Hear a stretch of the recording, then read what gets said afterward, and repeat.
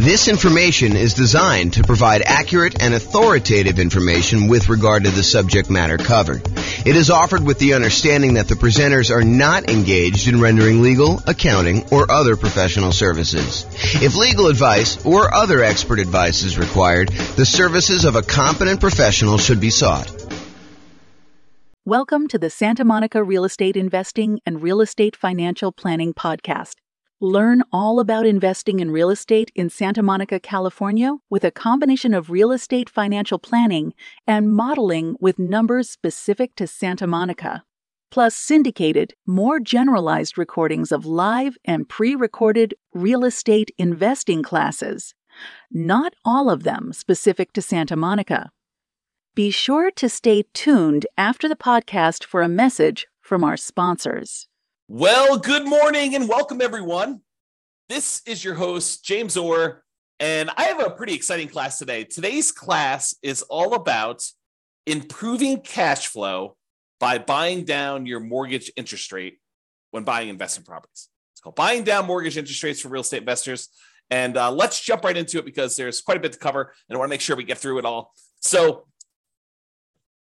today we're going to be discussing primarily buying down your interest rate when buying a rental property. The way that I'm going to do this, there's a spreadsheet that Brian made, which I'll provide a link in the show notes to. But the spreadsheet actually allows you to go contact your lender, get a bunch of the buy down rates that you can get from your lender, enter them in the spreadsheet, and it does a bunch of math for you. And then you can make a decision as to how far down, if any at all, that you want to buy down your interest rate. And that is the way that he does it is one way of calculating the return you'd get from buying down your interest rates. There is an alternative way of doing this, and that is to calculate the internal rate of return that you would get on that extra money that you'd spend buying down the interest rate. And arguably, some people, including me, might suggest doing it with an internal rate of return calculation. However, that's not what we're going to cover today. And the way that we're going to do it today, I think is completely valid. I think it's just a slightly different way of looking at it and a probably easier way to understand than internal rate of return for most folks. Okay, so this can be a really good strategy for improving cash flow. And as you might see, one of the alternative strategies to this is, you could take this extra money and decide to put it down as additional down payment instead of taking that money to buy down the interest rate. And in some cases, I would say most cases, you would be better off buying down the interest rate. And we will look at that math. Now, there may be a time factor component to that, where if you're only going to hold the property for a year or two or three or whatever you're going to do there, it may be better for you to not buy down the interest rate. It may be better for you to put more down or to not put more down and just deal with whatever negative cash flow or slightly less than ideal cash flow you'd get by not putting more down or buying down the interest rate. But that's something for you to decide. Because if you remember, I'll kind of tie this back into when we talked about achieving financial independence. There are some folks who are buying properties that they intend to have and hold forever, and that is going to be part of the income they receive when they're financially independent. These are properties that you expect to hold in your portfolio indefinitely. Like you do not plan on selling them at all.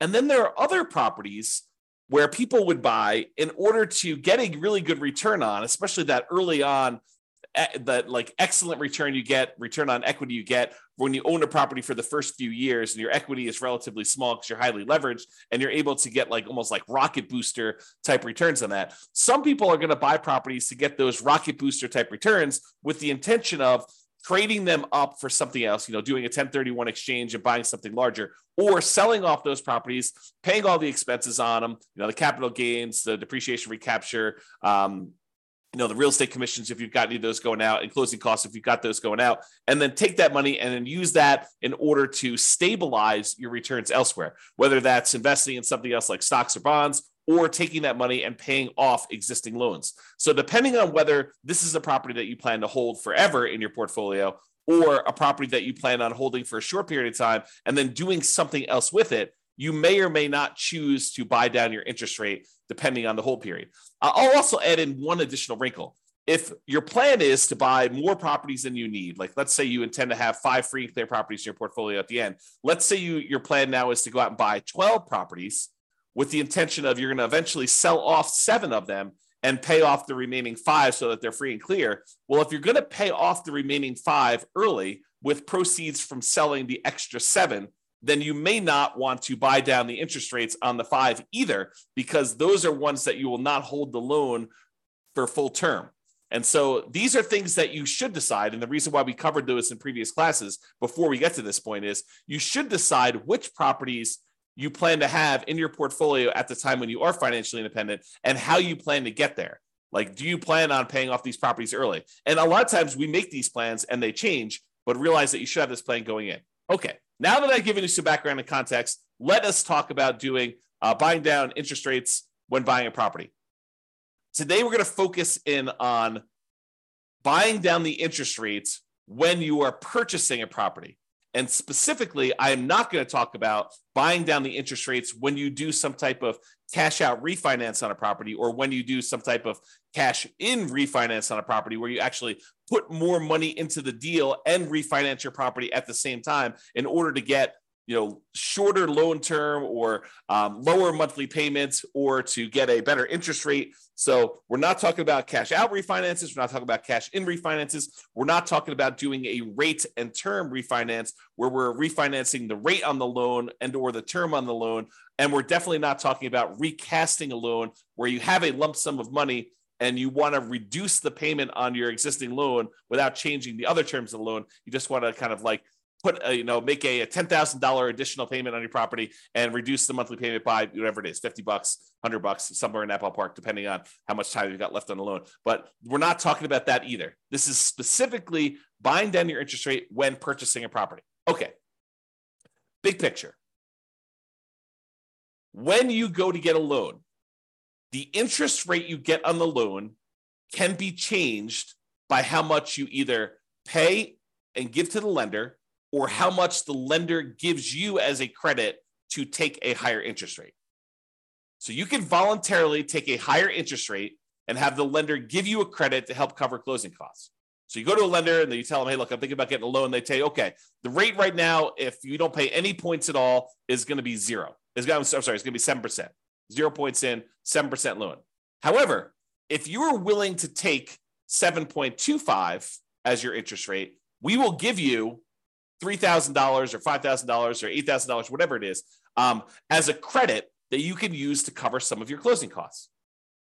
Or you can give us some money and we will give you a lower interest rate. If you sort of like give us $5,000 in advance, we will, instead of giving you 7% of your loan, we'll give you 6.75 as an example.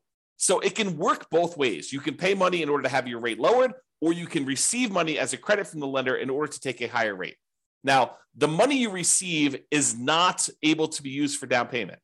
Down payment is completely different. The money you receive can only be used to cover like closing costs, not down payments. Okay. Now, when we're discussing this, for the sake of this class, the change in the interest rate we're talking about is for the life of the loan.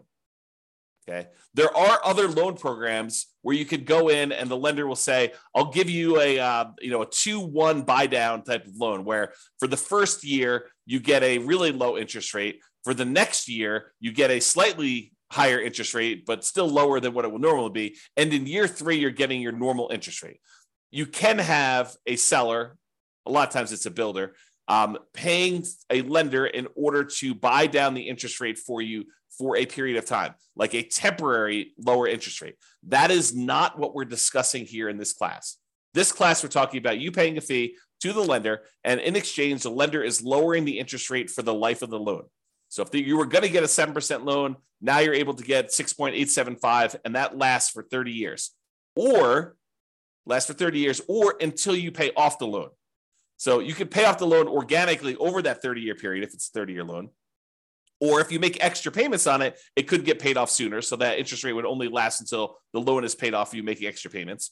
Or if you go sell the property, then the loan gets paid off and you no longer have that interest rate. Or if you refinance the property and get a new loan on it, then you get rid of that interest rate. So realize when you're buying down these interest rates, you almost need to plan out what you're going to do with your property. You need to do some loan planning and say, I plan on having this loan for 5, 10, 15, 20, 30 years until it's paid off. So as one example, I have a loan on my owner occupant residence, and the loan is at 2.25%. It's a fixed rate 30-year loan. I am probably never paying that loan off. The loan is at such a low interest rate that I would rather have that money sitting in CDs or buy another free and clear rental property instead of paying off the loan on my owner occupant property. But it helps to know when you get a loan how long you're going to have that. Okay.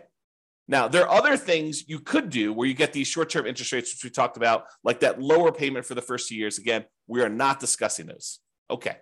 So I mentioned the word point. What is a point when you hear a lender say a point? Like you may hear them say, look, your interest rate is 7% with 1 point, or 6.5% with 1 point, or 6.5% with 2 points. A point is money that you pay to a lender upfront to get the mortgage interest rate. It is non-refundable. It is a fee that you pay to the lender in order to get an interest rate. And they can be positive where you pay the lender points, or they can be negative where the lender gives you a credit in order to do that. From the lender's perspective, it almost looks to them like money now instead of interest later. So they're like, look, you can pay me $5,000 now, and I will give you a lower interest rate so that I'll collect less interest over time in exchange for a little bit of money up front. Now, 1 point is 1% of the loan amount. So if you're buying like a $500,000 property and you're going to put 20% down as an example, that means you'd be putting $100,000 down on a $500,000 properties. So you get a $400,000 loan. Then 1 point of a $400,000 loan is $4,000. And to be absolutely clear, this is not part of your down payment. Any points you pay are in addition to the down payment you need in order to get the loan. They're in addition to other closing costs you might have for getting the loan. And the points you pay are not part of your monthly payments. It's not like if you pay points, then those count as part of your monthly payment. Okay. Points are separate things you pay to a lender upfront. They're non-refundable that affect your interest rate on the loan. Okay. That's what points are. So let's talk about what par rate is. The par rate on a mortgage is the mortgage interest rate you'd get if you paid exactly 0 points. You did not buy down the interest rate at all, and you did not receive a credit to accept the higher interest rate from the lender. The par rate is the interest rate you'd get if you didn't pay them any money and they didn't give you a credit to change the rate at all. Now, rarely does the par rate land on like one of these round interest rates. It's not like they're going to be the par rate is 6.00% or the par rate is 6.5 or the par rate is 7.00. Rarely do they end up on one of those sort of like really round numbers. They're usually like, 6.531 or 6.744 or 6.122. Like they end up being in these like weird spots. So in most cases, when a lender is giving you a quote for kind of like what par would be, they will tell you, par is about 6.5 and you're getting a $200 credit, like a really small credit. Or, par is 6.5 and you have to pay $250 in order to get that rate. Like, so the par rate might have been a little bit higher than 6.5 or a little bit lower than 6.5, but they'll tell you, you're getting a 6.5 rate and you got to pay us, 0.01% of a point or 0.01 points or 0.1 points, or like they're not usually even and equal like that.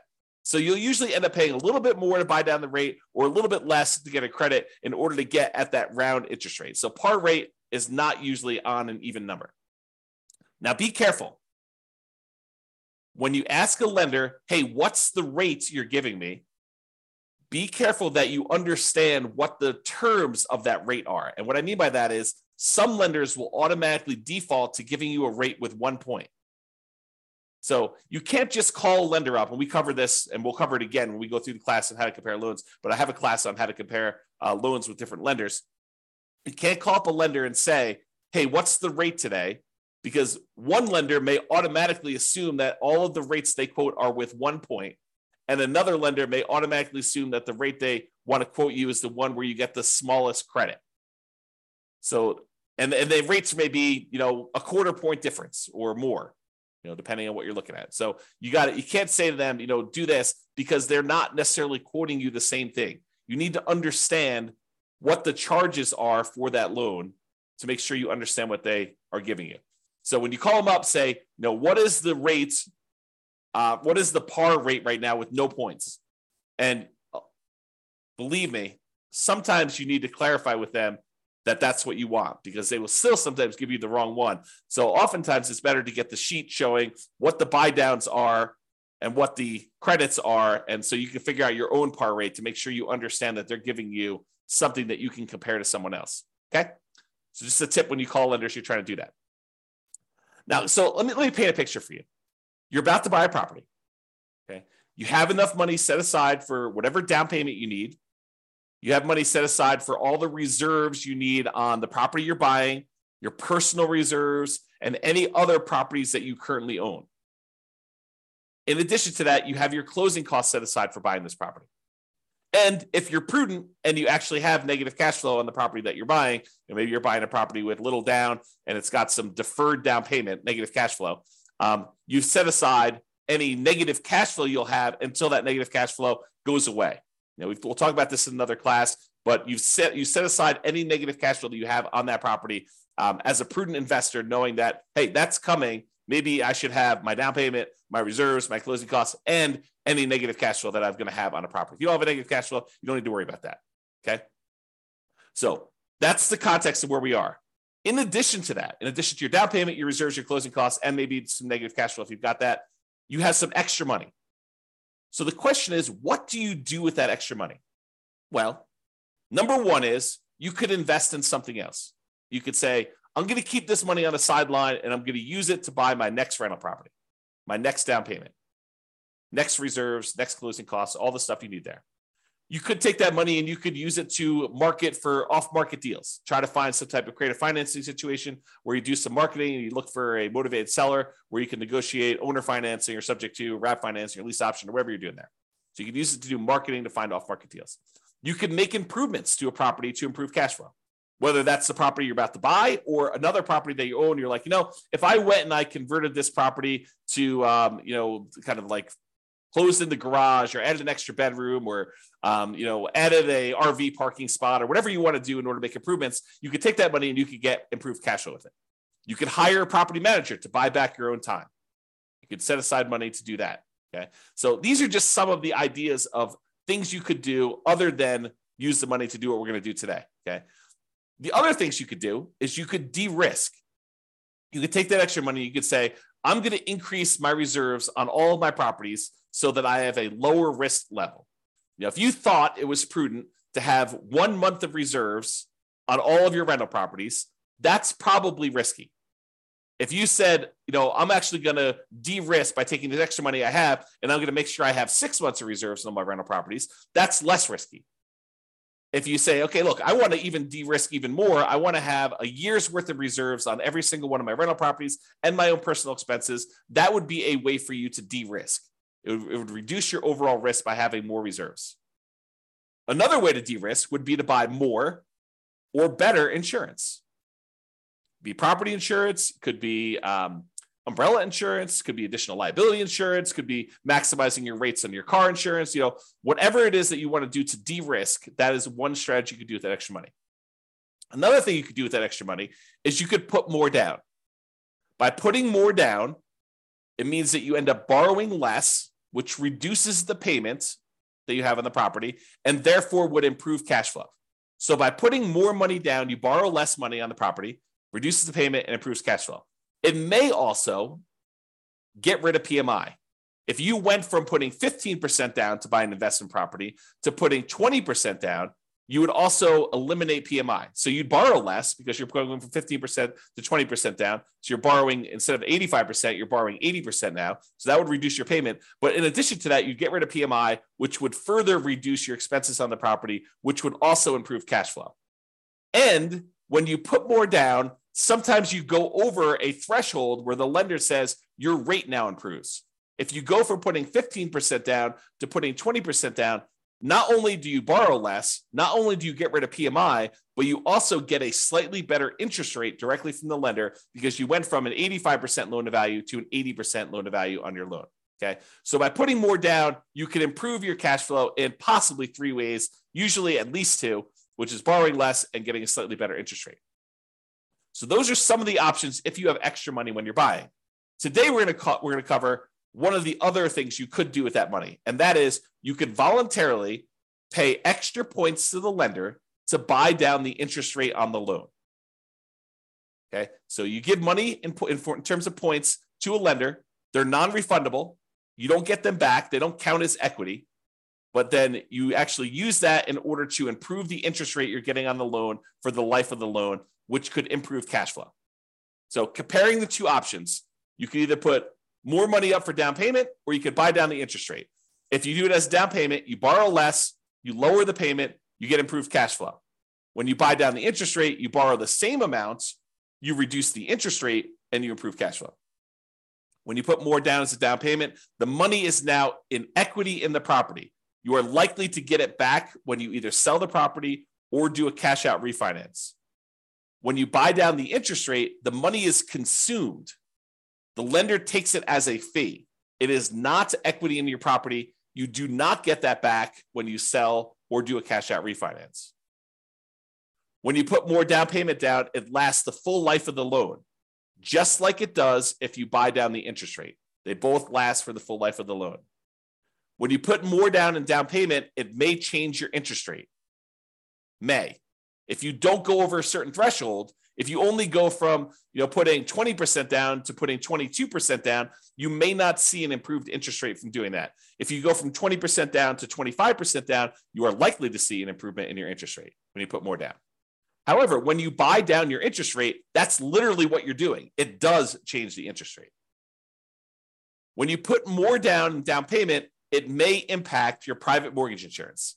If you go from less than 20% down to at least 20% or more down, then it will affect your interest rate. It'll affect your PMI. It even affects your PMI if you go from like 5% down to 10% down. It doesn't even mean that you need to get rid of it completely, but actually having more in down payment will reduce your PMI payments by some, not to zero. You have to, in order to reduce your PMI to zero, you need to go above 20% or more.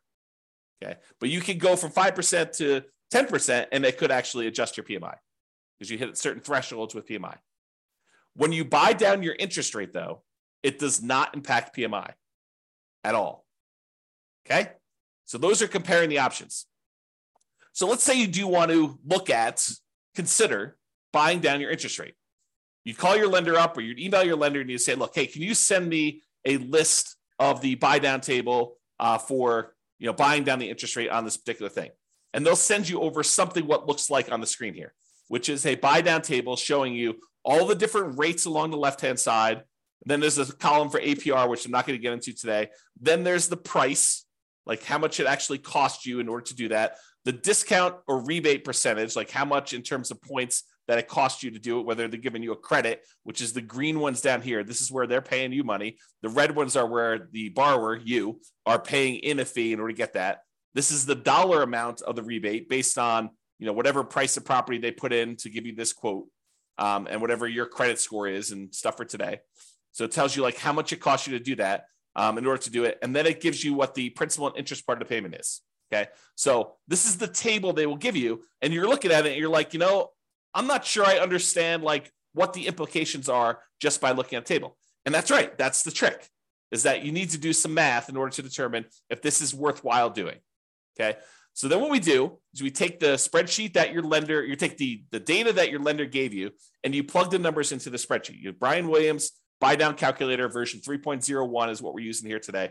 And you're going to enter in your loan amount, the purchase price of the property you're buying, the loan length, for example, 30 years, the par rate. And if you don't know the par rate, there's a little calculator on the spreadsheet for helping you calculate what the par rate will be. If they only have like for example, on this one, the par rate wasn't even.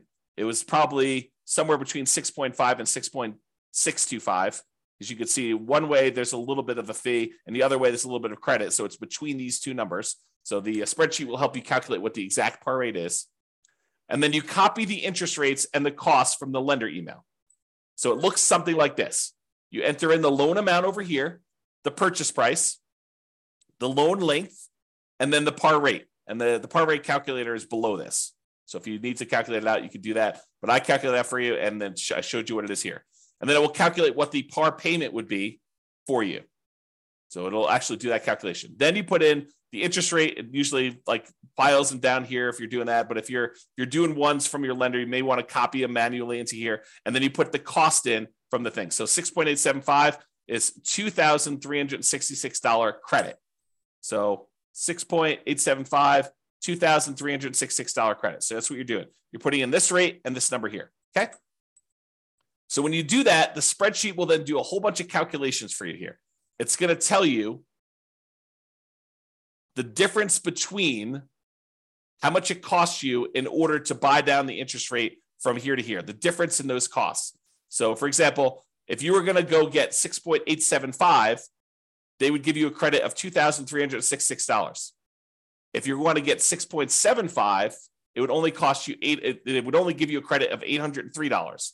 So the difference between these two is $1,563. So it shows you the difference in cost in going from one to another. Then it shows you what the average cost per like tier to get down to here would be. So it shows you what the average would be. And then this does a whole bunch of stuff, calculation of points. You can ignore all that.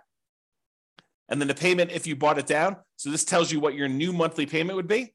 And then it then calculates what the difference is between your par payments and what this new payment is, and shows you what the difference in payment was. So for example, this is an $87.57 higher monthly payment than what your par rate for receiving a credit of $2,366. Hold on one second. Sorry, I had to clear my throat.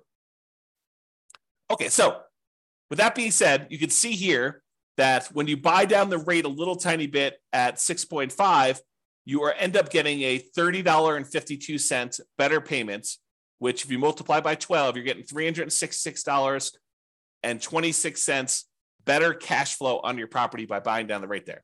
And you can see there are ones where you're getting significantly better cash flow. For example, if you buy down the rate all the way to the max, you get $5,795.31, almost $5,800 better cash flow for the year. Almost $500 a month better cash flow by buying down the rate.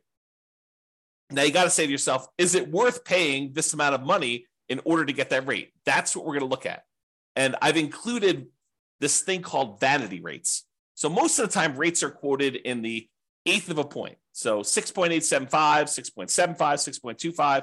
But sometimes a lender will give you a quote for a rate of, 5.99 or, 5.49 or something like that, where it's a number that is sort of like not one of the normal eighth of a point type deals. And so they'll include those in your list, but a lot of times vanity rates don't make a lot of sense. So I'll show you what they look like here, but I've included them in this chart. I will remove them later as we show you. Okay, continuing on. So this shows you what the difference in cost was when buying down your interest rate.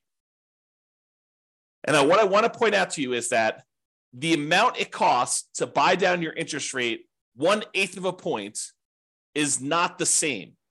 And it's not linear. It doesn't automatically increase as you go up. Okay. So this red line shows you where the par rate is. These ones are credits. These ones over here is you're paying a fee in points in order to get a lower interest rate. But in order to change your interest rate, from it's got the vanity rates in there. So let me go remove the vanity rates here, but it shows you the difference. So for example, right here, in order to go from 6.25 to 6.15, it costs you a difference of $1,662 or $1,078. It's cheaper to go to this one than it was to go to this one. That's what we're showing you here. Okay. So I've got some vanity rates in here. I've got like 6.49 and 5.99. I'm going to go and remove those. I'm showing you where they are, and I'm going to show you that I'm now remove those in the charts. Here's where they were in red Now that I've eliminated those, now we've got only showing ones where we have the eighth of a point difference. So you could see it a little clearer by removing those extra vanity rates. Okay.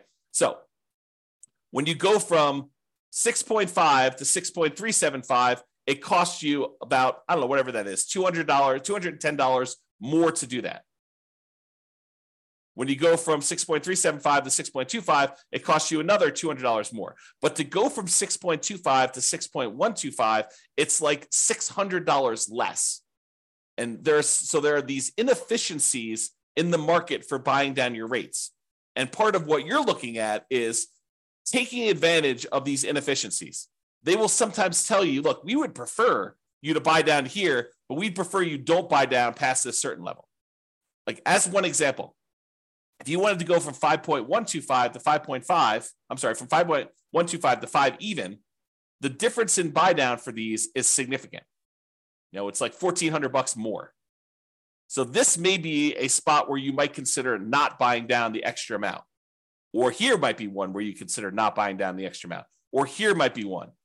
You can see whenever it goes and it gets more expensive to buy down to the next level, you got to wonder, is it worth it doing that for me? And we're going to do some additional math, and I'll show you that. But realize that they change. It's not uniformly one price to buy down to the next lowest interest rate tier. Okay.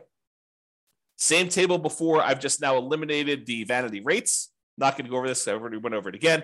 Now, one of the things we're looking at is the average cost per incremental interest rate.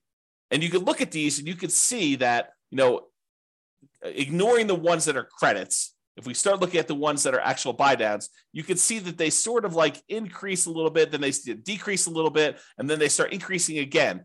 So if you were thinking about where you might want to buy down, one of the things you could look at is where it actually starts to increase again. So you can look for these inefficiencies, and I'm going to zoom in and graph this out for you and show you this is the average cost per incremental improvement in mortgage interest rate, the average cost in order to buy down to that level. And this is to the left of here are the credits. So we're going to just ignore those unless you wanted to take a credit, but we're talking primarily about buying down the rate. And so you can see to go from 6.5 to 6.375, it's more expensive. To go from 6.375 to 6.25, it's slightly more expensive. Then it gets cheaper to go to 6.125. Then it gets the tiniest bit more expensive to go to 6%. Then it starts getting a little bit more expensive again to go to 5.875. So you could look at this and you could say to yourself, look, if I wanted to get a deal, it might be the kind of like best bargain to stop buying down the rate when the rates start getting increasingly more expensive. So this could be a good spot for you to consider. Now, the decision is totally up to you. You don't have to buy down your rate at all. You could choose to take the par rate. You could choose to take a credit. But if you're thinking about, I want to improve cash flow on my property, this is one way to do it. And then you got to wonder to yourself, is the extra money that I'm spending worthwhile investment? What's the return I'm getting on spending this extra money? And that's where we're headed with this. So now we're going to show you what the simple and compound rates of return are for spending this extra money. So these are all the different interest rates along the side here. You can't see them, but if you're on the spreadsheet, this is just spread over to the right of the spreadsheet there. And this goes and shows you what your simple interest rate would be after you've paid back the money to yourself for buying down the loan. So this shows you that once you paid yourself back the money in order to get the buy down itself, then you're earning, in this case, 33.6% return on the extra money that you spent. Not bad in terms of simple interest. Now, if we take it and we look at this simple interest over a period of time, you could say after 10 years, including paying back on the initial amount that you borrowed, this one would get you 23.6% return on any extra money you spent here. Now, most people are probably not using simple interest, although there are some times when you'd want to think about it that way. But most people are going to think in terms of compound interest. The money you're getting on the money that you invested over time from a while ago, you want to make sure you take into account that time impacts your return. And so compound interest does that. So in this case, you can look at what your return is over here from seeing different interest rates that you buy down to. And you can see that there's a lot of them, depending on how long out you go, where you get good returns on your money for doing that. So for example, here's how you read this chart. If you bought down your interest rate to 6%, you'd have earned over a 15-year period of time, you'd have earned 28% per year simple interest on the amount you spent to buy down the interest rate. So you got to ask yourself, if I'm looking at other investments that I have that give me simple interest, what am I getting on those? And should I take this money and invest it by buying down my interest rate, knowing that this one is paying me 28% return? So you got to compare it to other things you could invest in. We already went over that list. Okay. So that's the simple interest one. Here's the compound interest one. If you decide to look at what your compound interest rate return is over a 15-year period for buying down that loan to 6%, you'd be getting an 11.62% compounding rate of return by buying down that loan and getting your money back. So, is getting an 11.62% return on your money, a compounding annual return rate over a 15-year period of holding that loan for 15 years, is that a good return for you? And I think for a lot of folks, getting an 11%, essentially cash on cash return on investment from buying down the loan is a really good return. Where else are you getting an 11.62% 15-year term cash on cash return on that loan, on investment? That's why it's probably pretty compelling to do that. Now, the more you buy it down, in general, looks like the lower the return you're getting, and the longer you hold it, the lower return you're getting after a peak. Okay? So there's like optimal parts here to do this, but that's the general rule. All right, more down. Sometimes putting more down will improve your interest rate, and it will get rid of that PMI. So it'll improve your interest rate and get rid of your PMI. The spreadsheet does not take into account either of these things. It does not show the improved interest rate you get by putting more down, and it does not take into account that you will get rid of PMI. However, it does look at if you put more down and improve that payment by that much, which one's going to be better? Should you have put more down, or should you have bought down the interest rate? It'll compare those. It'll show you the difference in cash flow each one will produce for you. And then it could tell you it would have been better for you to buy down the interest rate, or it would have been better for you to put more down. So let's take a look at the difference between putting more down or buying down the interest rate.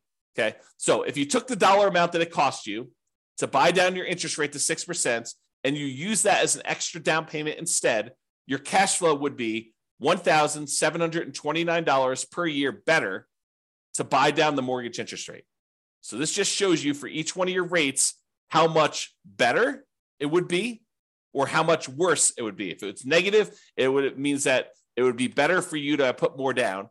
If it's actually positive, that means it would be better for you to actually have bought down the mortgage interest rate. And by how much? So it'd be $1,729 per year better for you to have bought down the interest rate if you bought it down to 6%. If you bought it down to 5%, it would have been $4,055 per year better for you to have bought down the interest rate. This just shows you what is going on there. Okay. And this number comes from this table. This is part of the spreadsheet, Brian's spreadsheet. So basically it shows you what the payment would be if you use the cost to pay down the loan, to buy down the loan as a down payment instead. So it calculates what that would be. Then it shows you what the payment difference would be. Then it multiplies that by 12 to give you an annual difference in payment. And then it tells you some other calculations. So the annual difference in payments here is there. Okay. So it kind of gives you an idea of those numbers. All right. Hold duration. In general, the longer you hold the property, the better off buying down your interest rate will be.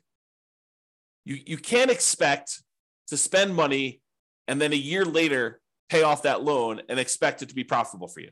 You're going to end up, it's going to be ugly for you because you're going to spend all this extra money to buy down the rate, which you only got a benefit for a year. But if you get that benefit for 5 years or 10 years or 15 years or 20 years or 30 years, it tends to be better if you do it that way. And so this table, part of Brian's spreadsheet, shows you how much better it would be by how long you hold it. Now, I need to talk to you about what's going on in this table because it's not just cash flow anymore. Up to this point, we've been primarily talking about how buying down your interest rate or putting more down have improved the cash flow on your property. Because when you buy down the interest rate, it actually improves how much your monthly payment is, which means your cash flow improves by that amount. Or when you put more down, it improves cash flow because you're borrowing less, although in some cases it improves your interest rate too and gets rid of PMI. Although in this case, we're only looking at the difference between borrowing less as to how it improves cash flow. So it does do that. However, when you buy down your interest rate, something else changes as well. If you remember the 4 areas of return you have when you buy rental properties, there's appreciation. The property tends to go up in value over time.